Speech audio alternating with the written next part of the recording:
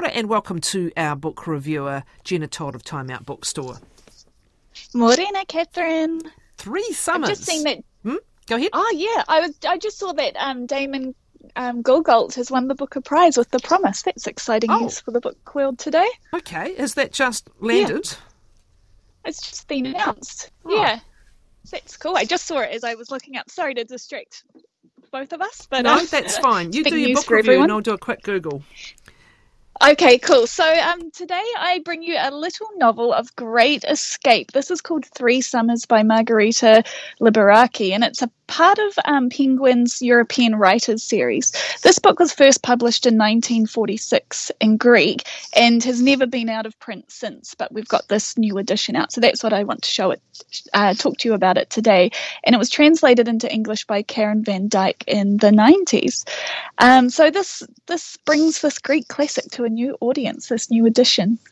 We have 3 sisters, Katerina, a 16-year-old narrator, and her 2 older sisters, Infanta and Maria. The best way to describe them would be how they are described in the book by their individual garden plots. Katerina has the crazy garden full of scattered wildflowers.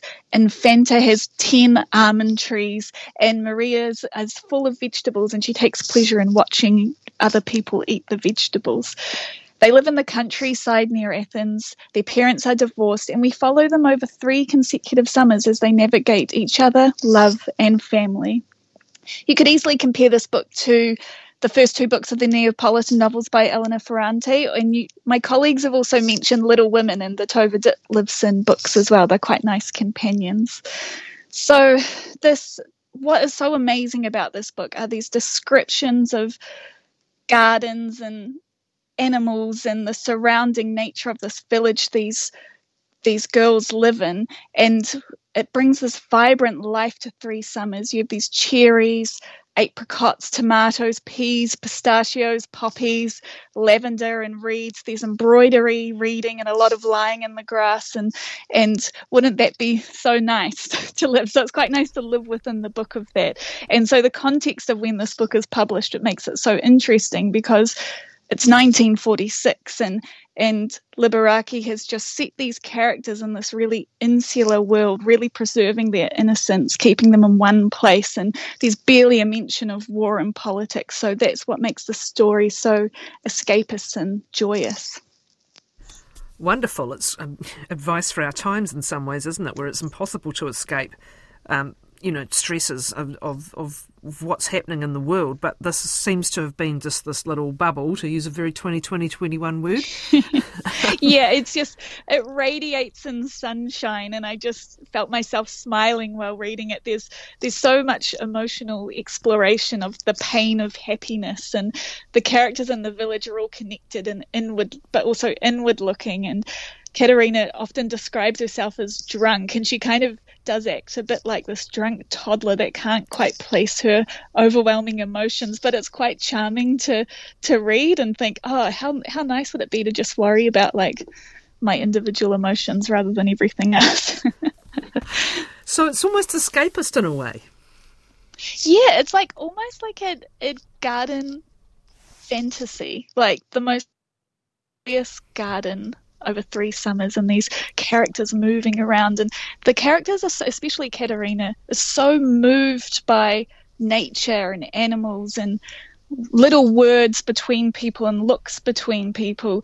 She's but she makes you look at the world with such bliss, and seeing it through her eyes is so wonderful. The writing is kind of scattered and impulsive, but it's still so charming, and it just all works. Is it almost Pollyanna-ish? Do we have a plot as such? Yeah, there is a plot through their love lives, and where the various characters kind of trying to navigate that, which is very important to them. But also there's this really great relationship between Katerina and her mother that's really raw and unbalanced, and there's this secret Polish grandmother that Katerina is determined to find out more about, and her mum won't talk about it. So these little secrets and things going on. Wonderful. But it's not like beginning, middle and end, and well translated by the sounds of it. Yeah, beautiful, beautiful translation. Yes. Great, so stay with us. I loved it. Yeah, this is Margarita Liberaki's Three Summers, now published in English and translated by Karen Van Dyke. We'll just give the publisher and details, and then I want to talk to you a little bit more about that Booker Prize winner. Let's just get to Penguin, the publisher, $24 the prize. And just with a minute or so left, so as you said, Damon Galgut has won the Booker Prize, just announced in the last hour or so, for his novel The Promise, South African author.